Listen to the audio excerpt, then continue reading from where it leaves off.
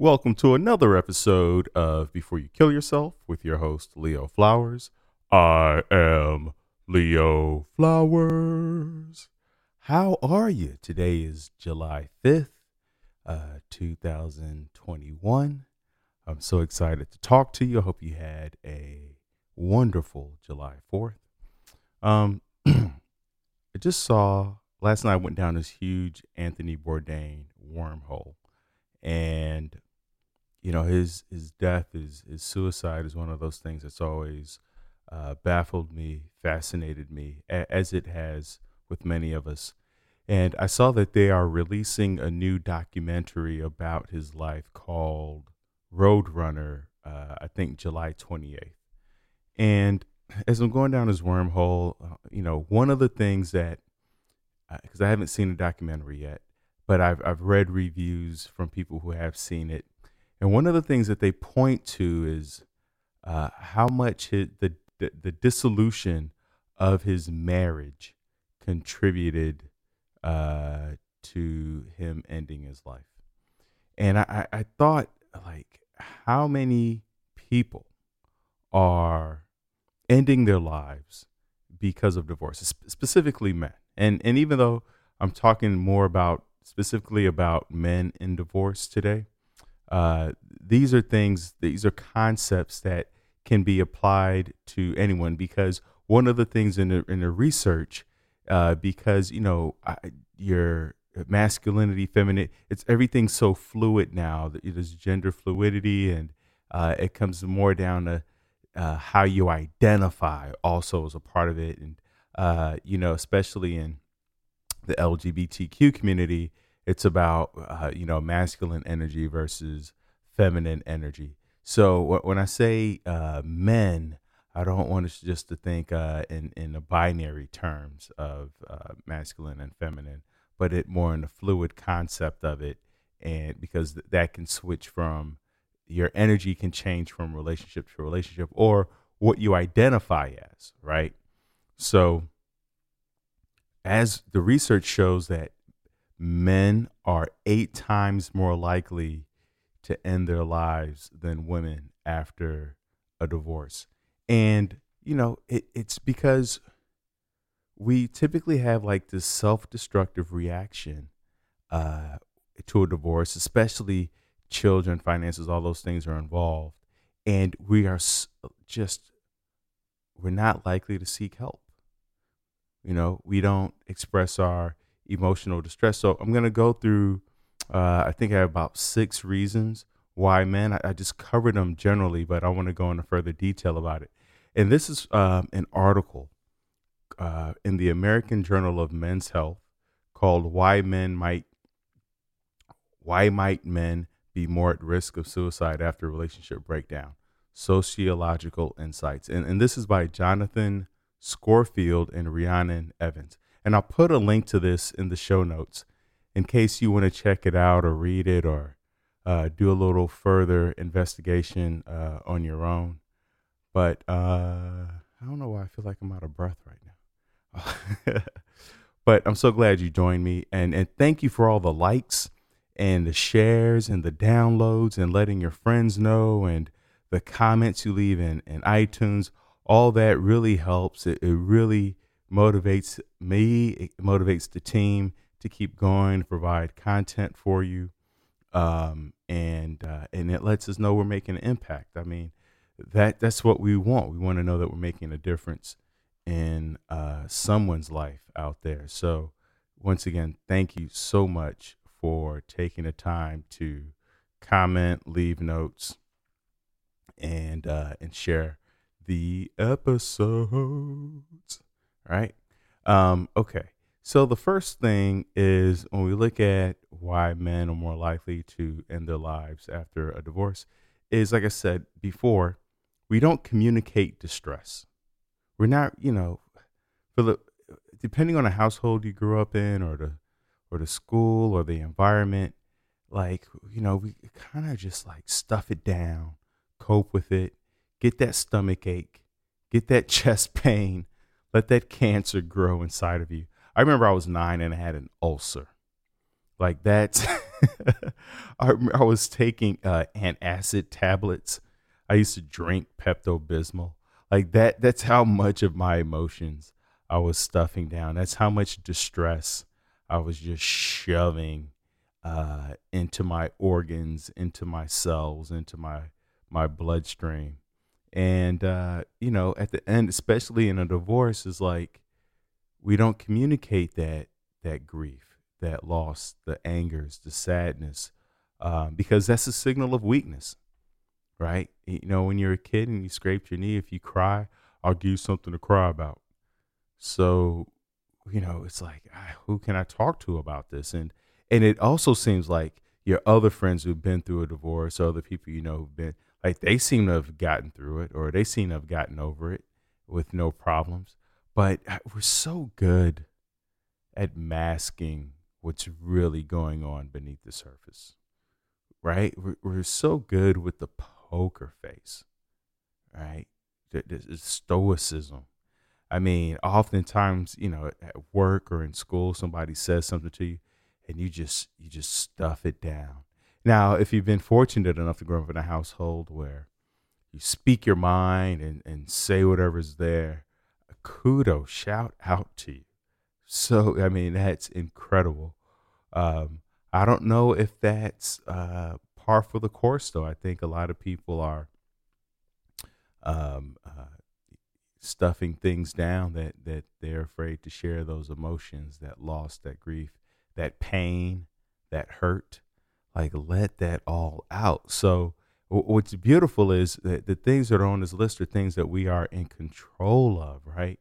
So, number one, communicating that distress, and whether it's to a therapist, whether it's going to a group. There are groups for men who are um, divorced, or widows, or are separated. There are groups, there are online groups.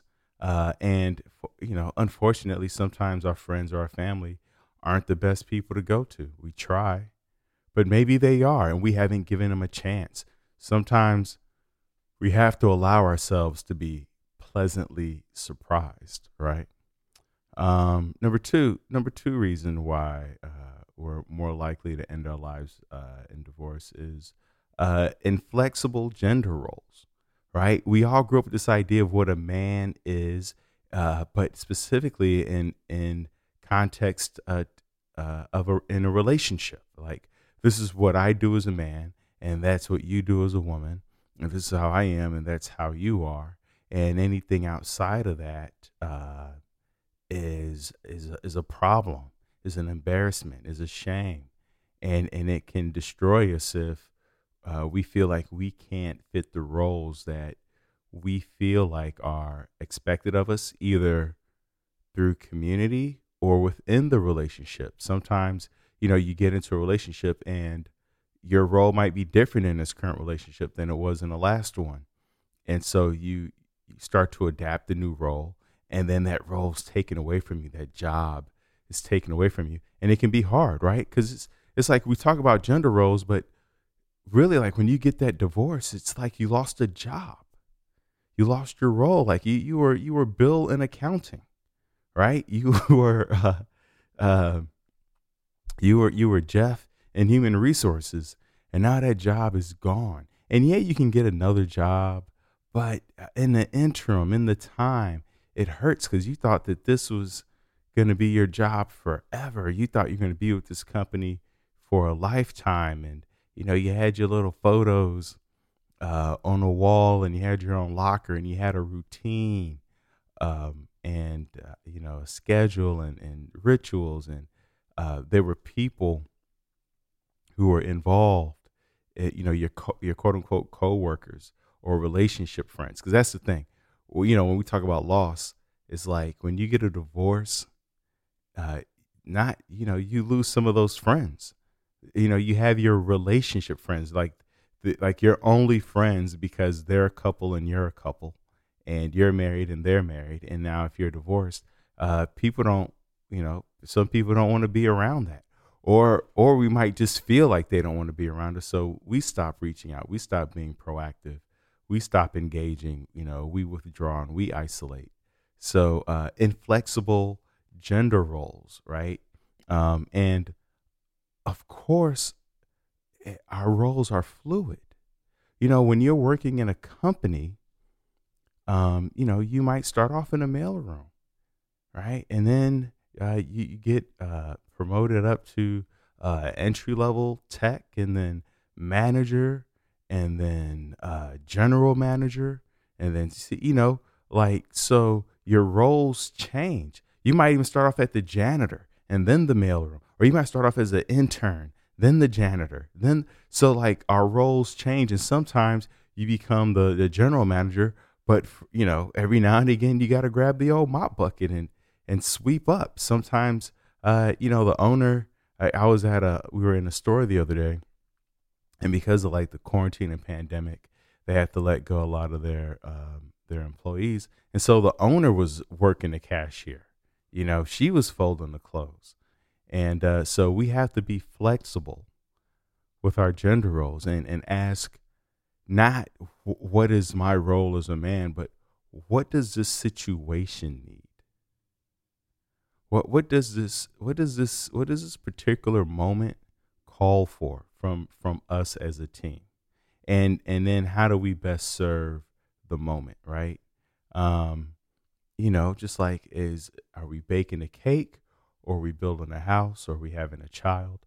Like, our roles can change. Is someone sick, right? There's so many things that can happen within a relationship that can affect our roles, that we have to be flexible. It brings to mind that football player who was diagnosed with ALS.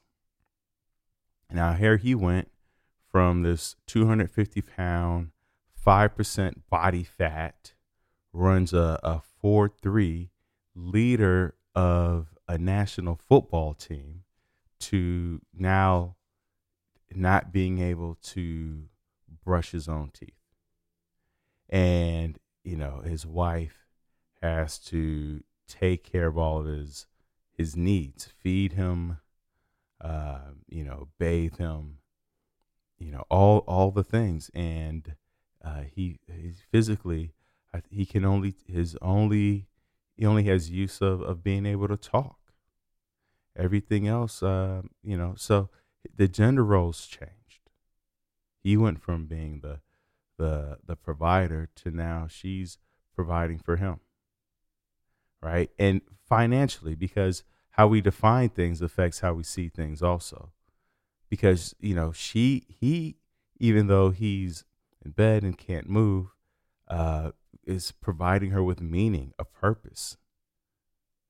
They have kids, so they're both providing each other with something. But we just have to reframe what support means, right? And what our roles mean. The third reason, loss of honor leading to shame, right? So when we go through a divorce, sometimes we experience a loss of honor because there's like a public validation that some of us men need from other men. Not, just that's why we love sports. It's like, all right, my team won. All right. And then other men are like, yeah. And we high five and we chest bump, or we click, or clank bear glasses. Or if you're on the team, you get this public validation from other men. And you get that, in being married and being a husband and a father and a family man. Like, there's so many kudos for that. So many public high fives from other men of like, oh, that's the holy trinity right there, to be a partner, provider, a family man, a father. It's like, oh yeah, you're doing it. Like, you're living a full life. And so, there's that shame that comes from a feeling of a loss of honor, of like, wow, I like we failed our duties. And the thing is, there's so many ways that we can provide. There's so many ways um, that we can be a family man, a father. There's so many ways. One of my friends, her children have a biological father, same biological father, but but he was basically a sperm donor, right? And they still have a relationship with the sperm donor, with the biological father. And now, he himself has his own family, and his wife knows, and all that stuff. But that they're recently making an effort to connect and see each other. And so, in this world of in vitro fertilization and sperm donors and adopting and foster parents and big brothering, there's so many ways to be a father. I have a mentee right now. There's so many ways to show up, and there's so many ways to be a family man. Family you can be there's a corporate family. There's a at home. There's blood family. There's your football family. There's so many ways to be a family man. So we have to be flexible in how we're defining that, and recognize that we may have to redefine it. Just like how schools redraw district lines for political reasons or whatever. Like sometimes we have to redraw the lines just so that it benefits us mentally, so that we can continue to grow mentally, right? The fourth reason is marriage protects men from some of our abusive habits. I know for me, big sugar and carb guy. Like I said, I've mentioned this in previous episodes. I'm in Sugar and Carbs Addicts Anonymous. And, Michelle is, she's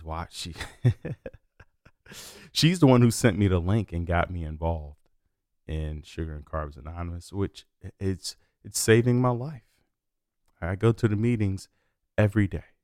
And so for a lot of guys who drink and, for us who abuse alcohol and drugs and have other abusive or self-sabotaging, sometimes marriage can protect us from that. So then when we get divorced, all those habits start flooding. They start, oh, they can't wait. They've been hanging out on the stoops forever, just waiting for things to crumble, to fall to pieces, for our relationships to be left in shambles so they could just make their way back in. And, the drugs, the alcohol, the loss of identity and the shame, all that stuff starts to just blend in there.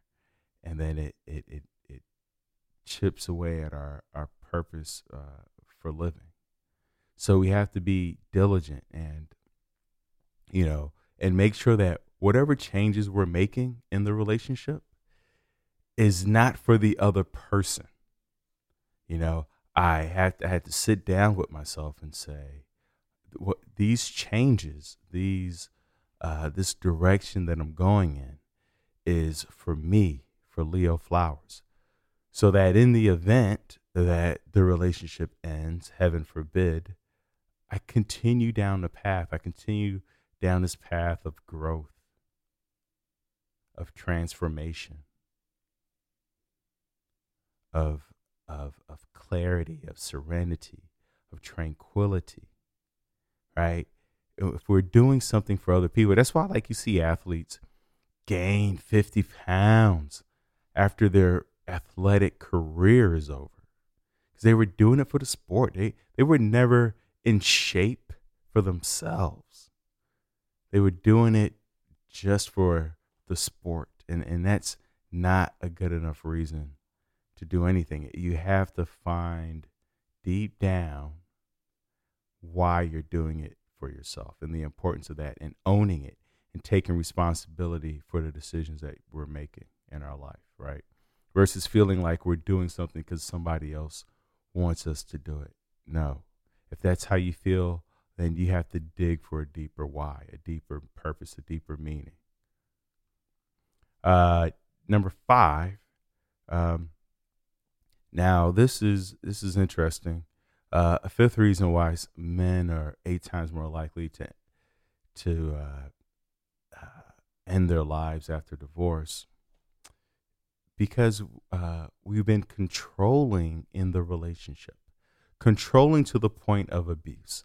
And so the suicide is a way of making a statement, of getting revenge, right? Because we can't stand to see her happy, to see her move on, to see her with someone else, to see her happy without me. How dare you? And so if we've been controlling in the relationship, then the suicide could be a way of controlling posthumous posthumous. I almost said posthumorously, but that I don't think that's the word. After death, you know what I'm saying. So we have to be able to let go, and accept that it's the end, and the sooner we can do that, then the sooner we can move on and grow and plant new seeds and grow new roots and establish a new norm, right? And it's not easy. It could take weeks, it could take months, it could take years. But as long as we're moving in that direction, right? So if we've been controlling in the relationship,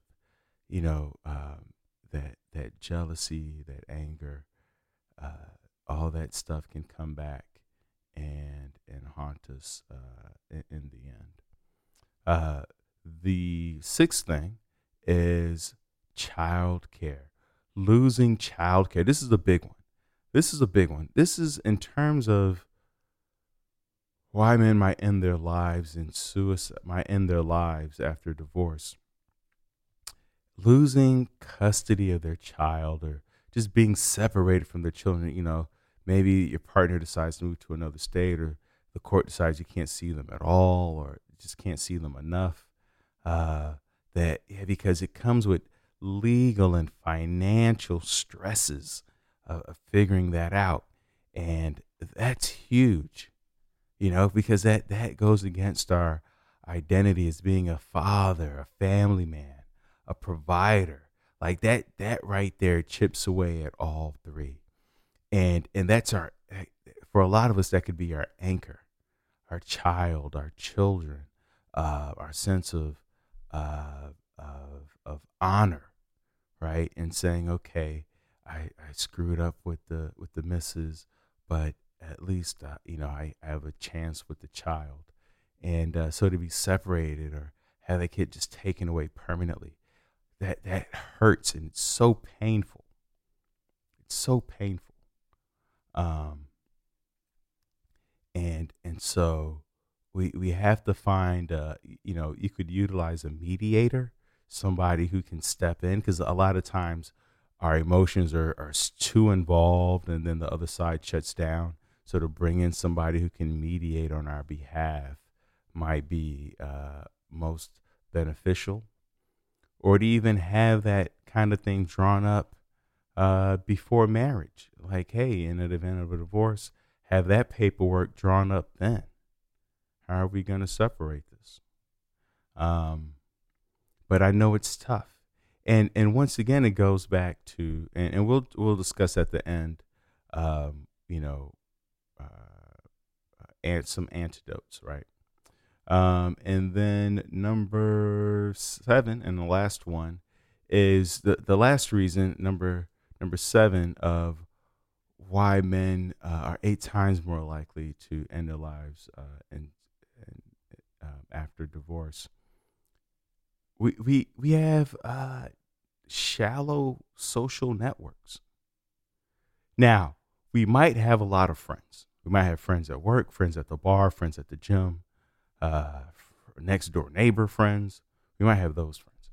But deep, meaningful friendships where I can say anything, share all of me, show 100%. Those are few and far in between. you'd be lucky to fill up, to count on both hands. And so what happens is, in relationships, in marriage, we're so preoccupied with work, with status, with making money, that we've kind of let our relationships fall to the wayside. We neglected them, let them atrophy. So we know a lot of people, but we don't have a lot of deep connections with them. And so now, when we're going through this divorce and we have to relocate and maybe find another job, maybe losing custody of our child, we don't know who we can talk to. We don't know who we can trust with our emotions. We don't know who we feel safe enough to expose our distress.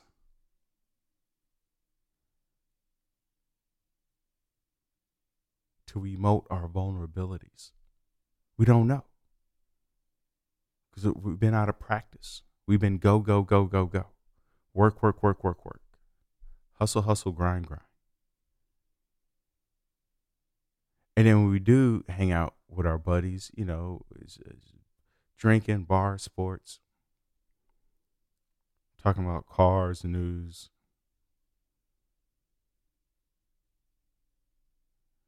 So now when we need to share, the loneliness kicks in.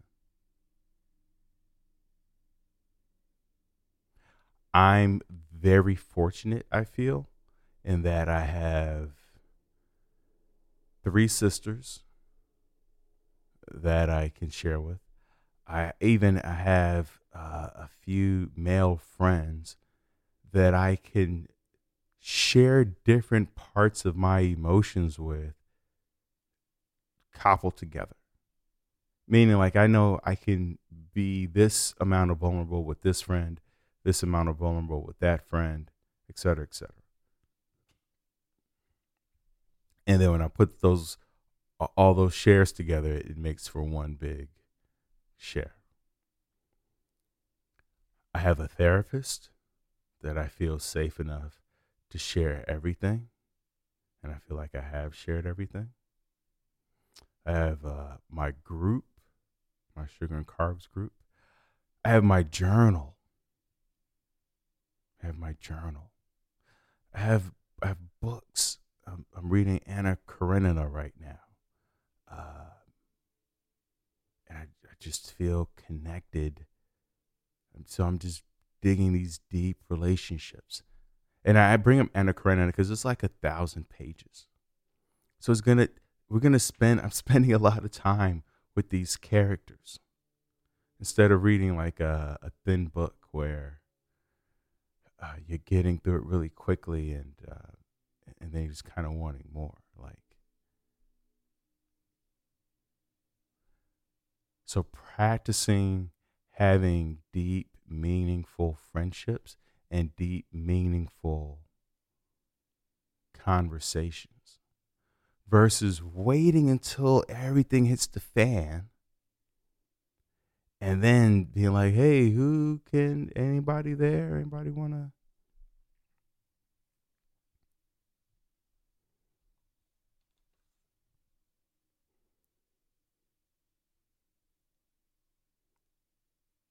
So 4 takeaways from what you just heard is: communicate your emotions, communicate the grief, communicate the loss, communicate with anybody. You have the 1-800-SUICIDE or 1-800-273-TALK, a therapist. And even if it's just one session, I know money is tight in a divorce. Money's very tight. So even a lot of people do free consultations. Maybe even a life coach somewhere. You can get a free consult. Go to thrivewithleo.com. Join a group, join an online group. I'd even say take the chance. Take the chance, be adventurous, explore the depths of your friendships. This is an opportunity for you to see who can be there for you, who can hold a safe space for you in your time of need. Call everybody in your phone. Call all your friends, call all your families, and share with them. Families with a plural? Family. And share with them and see how each one responds. Just so that you know as you move forward who you can talk to in the future, who you can share with in the future, who can hold space for you in the future. Because right now, we don't know. We've let those relationships atrophy. We've had shallow conversations. So call everybody, friends, families, acquaintances. Talk to your neighbor. Your neighbor might surprise you with the insight and the empathy that they have for you. So communicate your distress. 2 is, reconsider gender roles and recognize that it's flexible. Who you are as a person is flexible. It's dynamic. It's contextual. In some situations, you might feel like the leader of the tribe. In other situations, you might feel like a follower. In other ones, you might feel like you're in the middle. You might feel like you're a teacher here and a student there. You might feel more masculine here, more feminine there. Smarter here, dumber there. It's contextual. There are people who are brilliant with cars and they understand car mechanics and things like that, but they have an inability to empathize and feel emotion. So their social IQ is zero, but they understand cars. Or some people who are great with pets, but horrible with plants. So remember, who you are is fluid. Third takeaway is that shame, that guilt, that loss of honor that you feel it. Feel it like feel where it shows up in your body. Where do you feel the shame? Is it in your chest, in your stomach? Is it in your feet, in your hands? Sit with it and see how it moves. See how large it is. Feel how large it is. How it radiates. The intensity. Give it a number. Are you feeling like a 9 on a shame scale or a 7? What color is it? Let's move it around. And let's look at it. If it's a 10 and it's orange and it's large, all right, let's put that on a shelf. And notice what makes it bigger or smaller. It's like a tumor, right? Tumors don't start off massive. They start off like a little pea, just a little speck. They start off with just a few cells. They're undetectable in the beginning, and then left unchecked, unseen, unobserved, becomes a massive malignant tumor. So observe it, look at it, notice it, and then notice how you can define what being a father is, what being a family man is, and what being a partner is, and know that it's going to be tough. It's not going to be easy. And maybe, finding a job and putting a roof over your head, that might be more of a priority. But know that if you've been there, you can get back there. Then a fourth takeaway is recognizing how marriage, being in a relationship, it can protect us from our self-sabotaging habits, from our abusive habits, right? And so However, if we owned those changes, if we recognize how we made the decision to make those changes, we didn't do it for someone else, then we can sustain those changes. And then when we get into another relationship, another interpersonal relationship, because we're always in relationship with ourselves, now we have a stronger foundation of which we're building on. And versus starting from zero, starting over.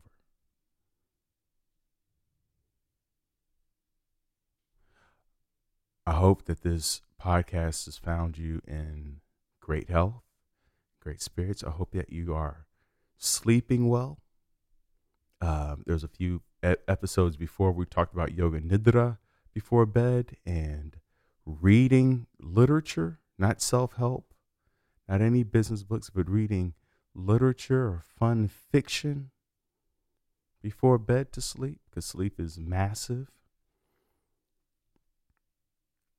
What we eat is important to us managing our relationships. Sugars and carbs. We don't want to experience those mood swings that comes from the sugar and carb crashes. And so make sure we're fueling ourselves in a way that allows us to sustain focus and sustain clarity and to reduce inflammation so that we're not compounding whatever life is throwing at us. I just grilled a bunch of vegetables and fish for the week. That's what I eat. I eat it like 2 or 3 times a day, fish and veggies. I love protein. I really thought I loved fruit, but the other day I binged on a bunch of blueberries and cherries, and it just leaves me unsatisfied. It tastes so good and smells so great, but I'm ultimately left unsatisfied. The thought of it is pleasurable, but when I eat high protein, high veggies, high fat, I feel satiated. And now everyone is different. So just notice, do you feel satiated? Do you feel satisfied? Do you feel grounded after what you're eating?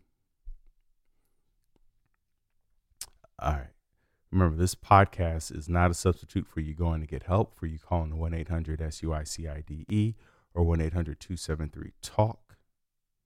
You can always go to thrivewithleo.com for one-on-one coaching with yours truly.